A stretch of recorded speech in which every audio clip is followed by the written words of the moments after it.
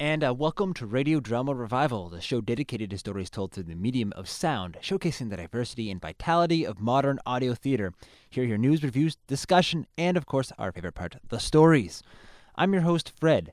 Well, for most of us, it's cold outside, there is snow on the ground, there's a library of about a dozen songs in the commercial radio. They're going to continue pounding those songs in our heads until we either jump out a window or get in the spirit. We've got gaudy Christmas lights, inflatable Santa Clauses. You know the deal. It's Christmas time. Today we reluctantly concede to the topic of holiday programming here on the show with an excellent monologue of one woman's life after yet another year preparing for Christmas. This was produced by a relatively new but completely awesome group, the UK's Wireless Radio Theatre Company. They do a whole range of pieces by artists from across the UK, diverse stories, drama, comedy, stories like the one you're about to hear today. And this one, since it fit the theme, we will feature it now. We also hope to have them again on soon in the new year. But today's story was written by Fizz Marcus. It stars the author, and I hope you enjoy Waiting for Father Christmas. This is a download from the Wireless Theatre Company.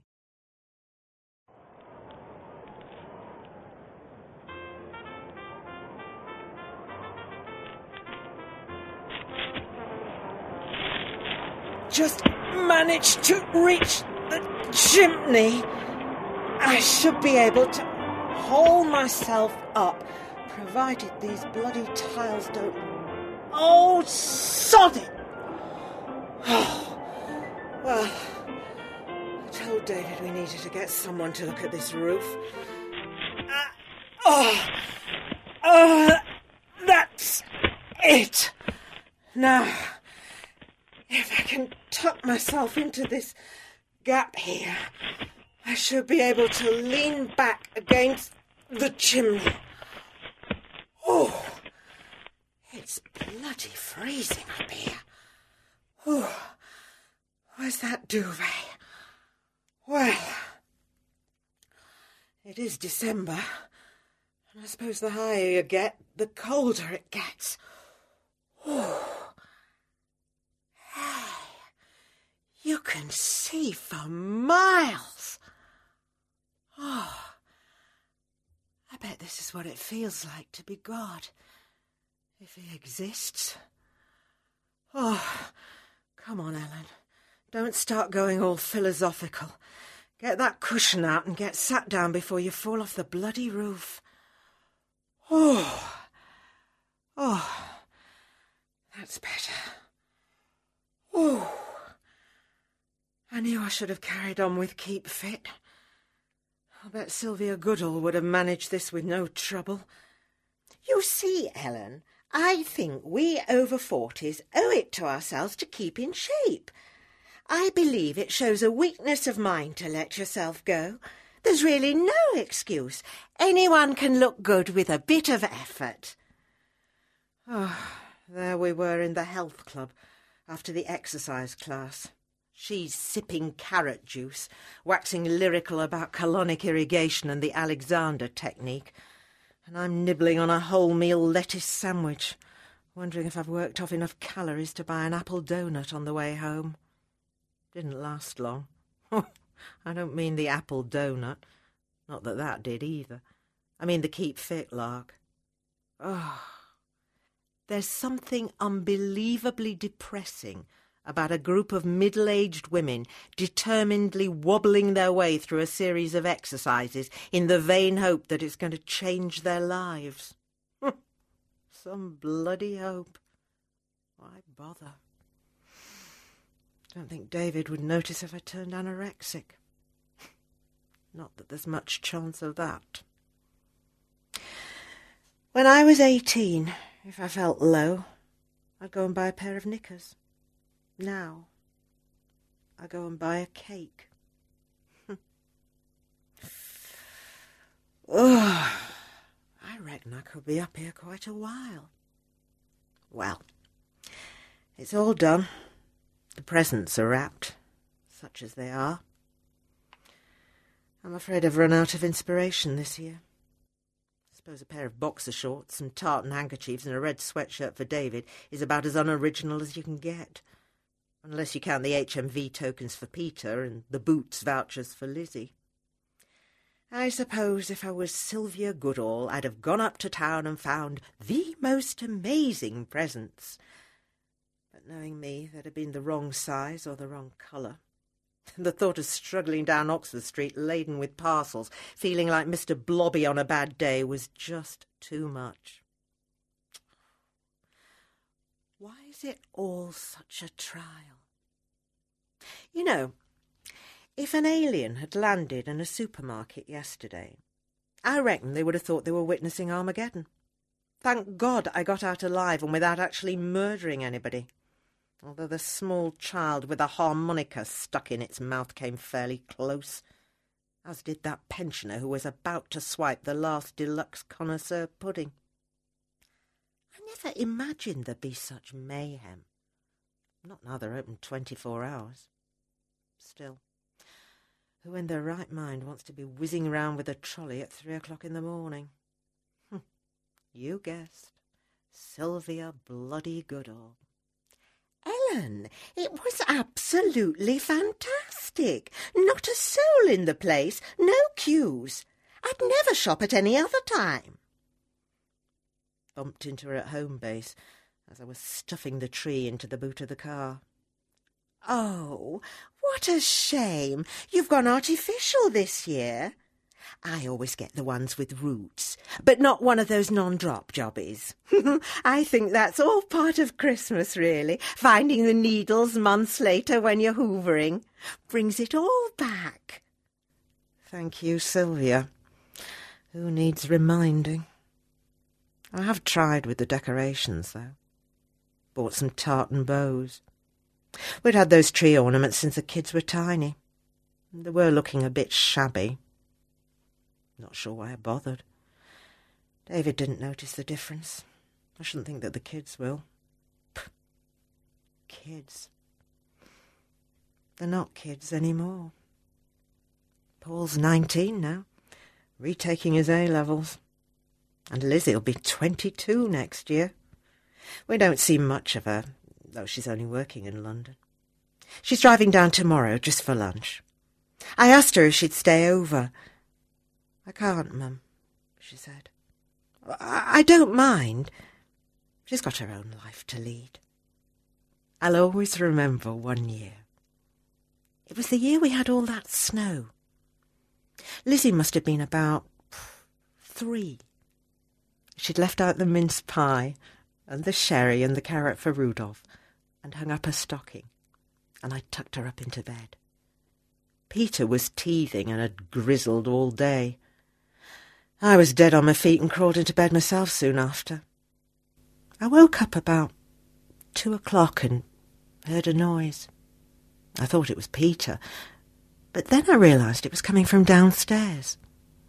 So I slipped out of bed and crept down the stairs. The door to the sitting room was ajar. The curtains were open, and the night was so clear you could see the moon and the stars. Not like tonight. There was Lizzie, wearing a pale blue dressing gown, bare feet sticking out, kneeling on a chair she'd dragged to the window, nose pressed up against the window pane. It was so perfect, so peaceful. It all sounds stupid now. After all, it was only a 3-year-old looking out of the window in the middle of the night. What are you doing, Lizzie? She turned and looked at me. I is waiting for Father Christmas, of course. She really meant it. Well, at 3 anything's possible, so why not at 49? Oh, for heaven's sake, Ellen, don't be so daft. I'm like a bloody fountain at the moment. Anything sets me off. I never used to be like this. What was I talking about? Oh, yes. Lizzie staying over. As I said, I don't blame her. Not sure I'd be here if I had any choice. I expect she's got loads of parties to go to. We haven't had any invitations apart from the usual Boxing Day wake at Sylvia and Ronald Goodall's.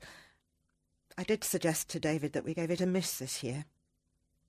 Why are you so antisocial? Don't you think I might like to get out and see people? He's right. He doesn't have much of a social life these days. He's either working, sleeping or commuting. Occasionally all three together. I think there must be something wrong with me. It's a dreadful thing to say, but I don't really like people anymore. I don't mean that I hate them, I don't know. It was different when the kids were young. You met people through them and there was always something to talk about. When should you put them on solids? Were they potty trained? Should they be reading? Which school? Boyfriends, girlfriends, sex? Were they on drugs? And now? Well, I feel as if I've jumped off the train. Oh, it's still rattling along. When's the wedding? Was it a boy or a girl? How are the grandchildren? But somehow it all seems so pointless. And it's getting scary too. When are you retiring? Where are you retiring to? Retiring? I don't feel as if I've got started. What have I done? What am I doing?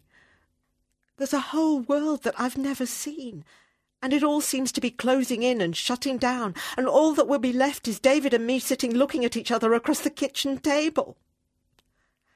I don't want to drink Ronald Goodall's lukewarm Bulgarian Chardonnay or eat Sylvia's low-cal cocktail snacks in their tastefully decorated sitting room, dressed in my black velvet skirt and red satin shirt that I've worn every year since bloody time began, but probably won't even be able to get into this year because I've put on so much sodding weight. Oh, come on, Ellen. I haven't felt like this since Mum died. At least I had a reason then. I know what she'd say to me if she could see me. Pull yourself together, Ellen. There's folk a lot worse off than you. And she'd be right. I've just got to snap out of it. Maybe David isn't the most dynamic husband ever, but then I'm hardly the most dynamic wife. And after 27 years of marriage, what do you expect? At least we're still together, which is more than can be said for lots of couples. What do they say in the magazines? Join a gym. Find a new interest. Do some voluntary work. Have an affair. An affair? Oh, am I kidding? I can't imagine any man lusting after my body. Stretch marks, cellulite and spare tyres. Well, it's hardly the stuff men dream of. Besides, I'm a dreadful liar. I'd never get away with it. Oh, and just think of the palaver. Plucking me eyebrows, shaving me legs, trussing myself up in sexy underwear. Oh, I haven't got the energy. The effort of making the bed is bad enough. If I'm honest, I'm delighted that we've had no invitations to parties this year. People are cutting back. Nobody's job's safe, as David keeps on reminding me. Sometimes I agree with Peter. What's the point of taking exams and getting qualifications when there's no guarantee of a decent job at the end of it? David gets furious. Says if he doesn't get his A-levels this time round, that's it. He's out. They hardly speak these days. Not that Peter says that much to me. He's either out or shut in his bedroom with his music going all hours. Drives David mad. Turn that bloody racket down. Can't say I'm all that keen on it. Bangy music, I call it. Not like the 60s or even the 70s. What happened to All You Need Is Love and Knights in white satin. Where's it all gone? Oh, suppose I'm Lucy in the sky with diamonds. Can't see any stars. Or maybe Eleanor Rigby. When you're young, you never think about getting old. I know people who've gone into a terminal decline just because they've hit 30. It's never really bothered me until now. Even turning 40 was no big deal. But somehow 50's different. I suppose it's because you know that whatever lies ahead, you're pretty certain to be over halfway through your life. And unfortunately, death is not one of those things you can put off, like cleaning the cooker or doing the weekly supermarket shop. And you can't really choose when it happens. Might be quite nice if you could. Imagine sitting down like you do with a holiday brochure and deciding, yes, first week in June, that'll be fine. You'd have time to sort yourself out, plan the funeral, send out invitations, cancel the milk and the papers. Suppose there's always suicide. But then you'd probably be too depressed to organise anything. It's the unexpectedness that worries me. And the older I get, the more it seems to be happening to people I know. People of my age. The chap who works with David dropped dead in the office last week from a heart attack. Don't imagine he'd have wanted to spend his last day commuting on the 7:45 if he'd known what was in store for him. Or maybe he would. It was fairly boring. Oh, seriously, though. I do tend to see death lurking round every corner these days. I mean, every time Peter takes the car out, it seems to me a minor miracle that he actually gets back alive. I lie awake until I hear him come in. David thinks I'm mad. What can you actually do? If there's been an accident, we'd hear soon enough. Suppose he's right. The first time I remember being affected by someone dying was when I heard that John Lennon had been shot. I was in the kitchen mushing potatoes. It wasn't as if I was that big a fan. It was just that it seemed like the end of something. I've never been that keen on mashed potatoes since then. Stupid, really. Well, it'll be roast potatoes tomorrow. There'll be David, David's mother, Betty, Lizzie, Peter, and me. I'm aiming to eat at 2 or thereabouts. David has to pick Betty up from the nursing home and she doesn't like a late lunch. Even 2's pushing it. But I'm not getting up at the crack of dawn to shove a turkey in the oven just for her. I know I shouldn't feel like that, but I do. I did try for years. But I was never going to be what she wanted. Oh, she made that quite clear from the start. I always had such high hopes for David. You're a typist, I understand. David's brother's wife is a teacher. David didn't say a word, just sipped his tea. David's dad winked at me. Dear Harry, if there's any justice, he'll be up there with the angels. Now it's David who has to pander to her every whim. And he does. Rings her every night and listens to the endless stream of complaints. The food is terrible, the other residents are senile, the staff are incompetent, the place is filthy. It's all rubbish, of course. It's like a first-class hotel. I wouldn't care. She was the one who chose it. Wouldn't look at the Laurels, which is 2 minutes down the road. Far too common for Betty. It had to be Eastbury Manor. A 30-mile round trip. You know, that nursing home costs more per week than we've ever spent on a fortnight's holiday. Still, she can afford it. Oh, she's not short of a bob or 2. Not that you'd know. I expect it'll be a pair of tights for me again this year. There's nothing wrong with her, but she won't do a thing for herself. Just sits in her chair and expects everyone to dance round her, and not a word of thanks. I'm terrified they'll chuck her out. Maybe that's all part of the master plan. She keeps on dropping hints that once David leaves, we'll have a spare room. God help us. I tell you, if she moves in, I move out. Well, it's either that or... What's the word for murdering your mother-in-law? Matry-in-law side?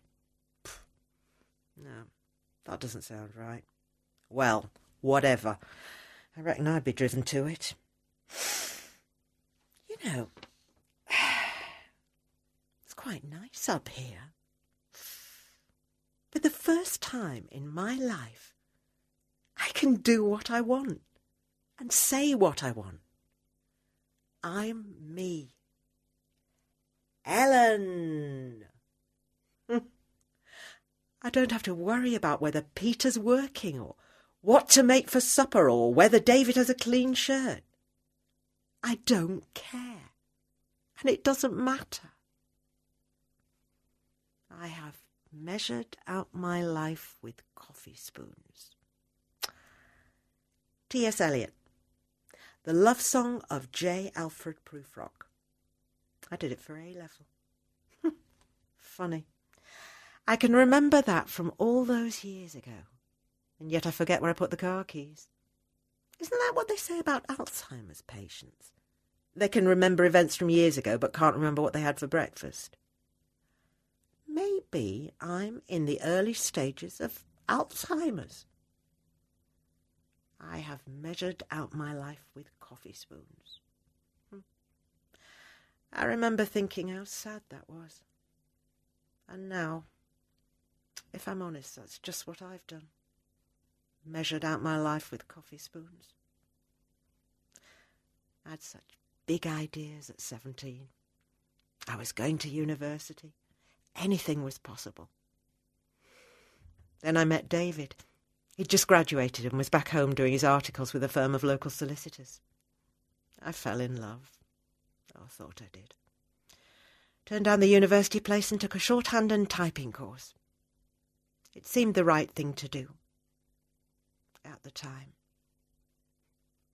2 years later, we got married. Oh. What's the point? It was my choice. Nobody forced me. I could have ended up a lonely, educated, middle-aged spinster with only a cat for company. Instead of a lonely, middle-aged, undereducated housewife with only a cat for company. Face it, Ellen, it could have been a lot worse. Oh, wonder what time it is. 10:30. Think I'll write out my list. Okay. Dear Father Christmas, I know that you are very busy, and leaving this letter until Christmas Eve is not going to give you a lot of time, but I'm sure that you will do your best. I would like the magic back. I used to have it, but somehow over the years it's disappeared. I promise that I will use it this time before it's too late. Thank you in advance. Love, Ellen. Father Christmas.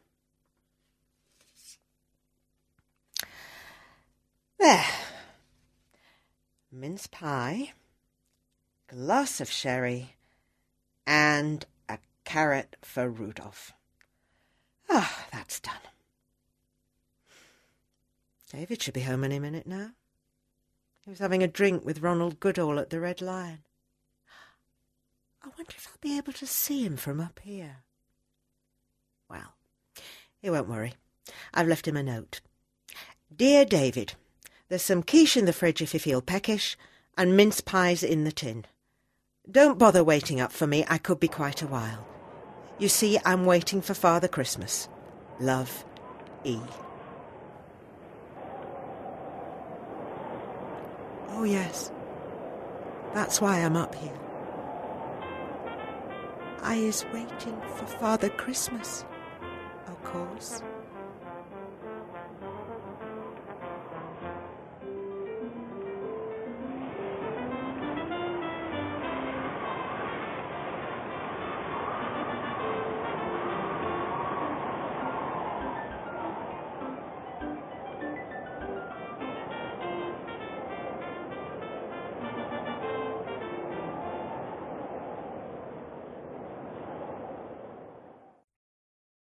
I'm Waiting for Father Christmas was written and performed by Fizz Marcus at Quince Studios with Matt Walters for the Wireless Theatre Company. And that was Waiting for Father Christmas, an introspective Christmas story by the Wireless Theatre Company, wirelesstheatrecompany.co.uk, spelled as the Brits may do, Theatre R-E. And they have plenty more stories there at that website, all of excellent quality, an incredible range of subject matter from doomed nuclear power stations to intense drama between people placed in all kinds of bizarre and common situations, all free to download at wirelesstheatrecompany.co.uk, Theatre R-E. And I do hope to have them again on the show soon. They are absolutely wonderful, great stories there. Do hope you check it out. And next week, well, Christmas will be under siege. It's Dakota Ring Theater making their debut here on the show. Now, many of you who listen to lots of other podcasts, I'm sure, are well aware of Blackjack Justice and the Red Panda. The Red Panda will be gracing us next week. It's 1930s Toronto. This one's called 'Tis the Season. It's a bit of an ode to Will Eisner and the classic Christmas stories that were written for the Spirit. And it features some rhyming couplets and a man in red on the rooftops who ain't Saint Nick as the debut goes. We'll also have Greg Taylor on the phone soon to talk about what it's like to write his stories and what went into this particularly excellent feature, which is Christmas, but not your typical Christmas story. And that's the kind of thing that we're going to feature here on the remainder of the month of December here on Radio Drama Revival. And if you can't wait that long, recall you can always check up on our previous episodes at the podcast and blog, www.radiodramarevival.com. You can read more audio theater news, reviews, and discussion, as well as subscribe to the weekly show. And if you prefer, remember you can check us out on the iTunes Store. Do a search for Radio Drama Revival. And that wraps it up for this week's show. Till next time, keep your mind and your ears open. Thanks for tuning in, and have a great week.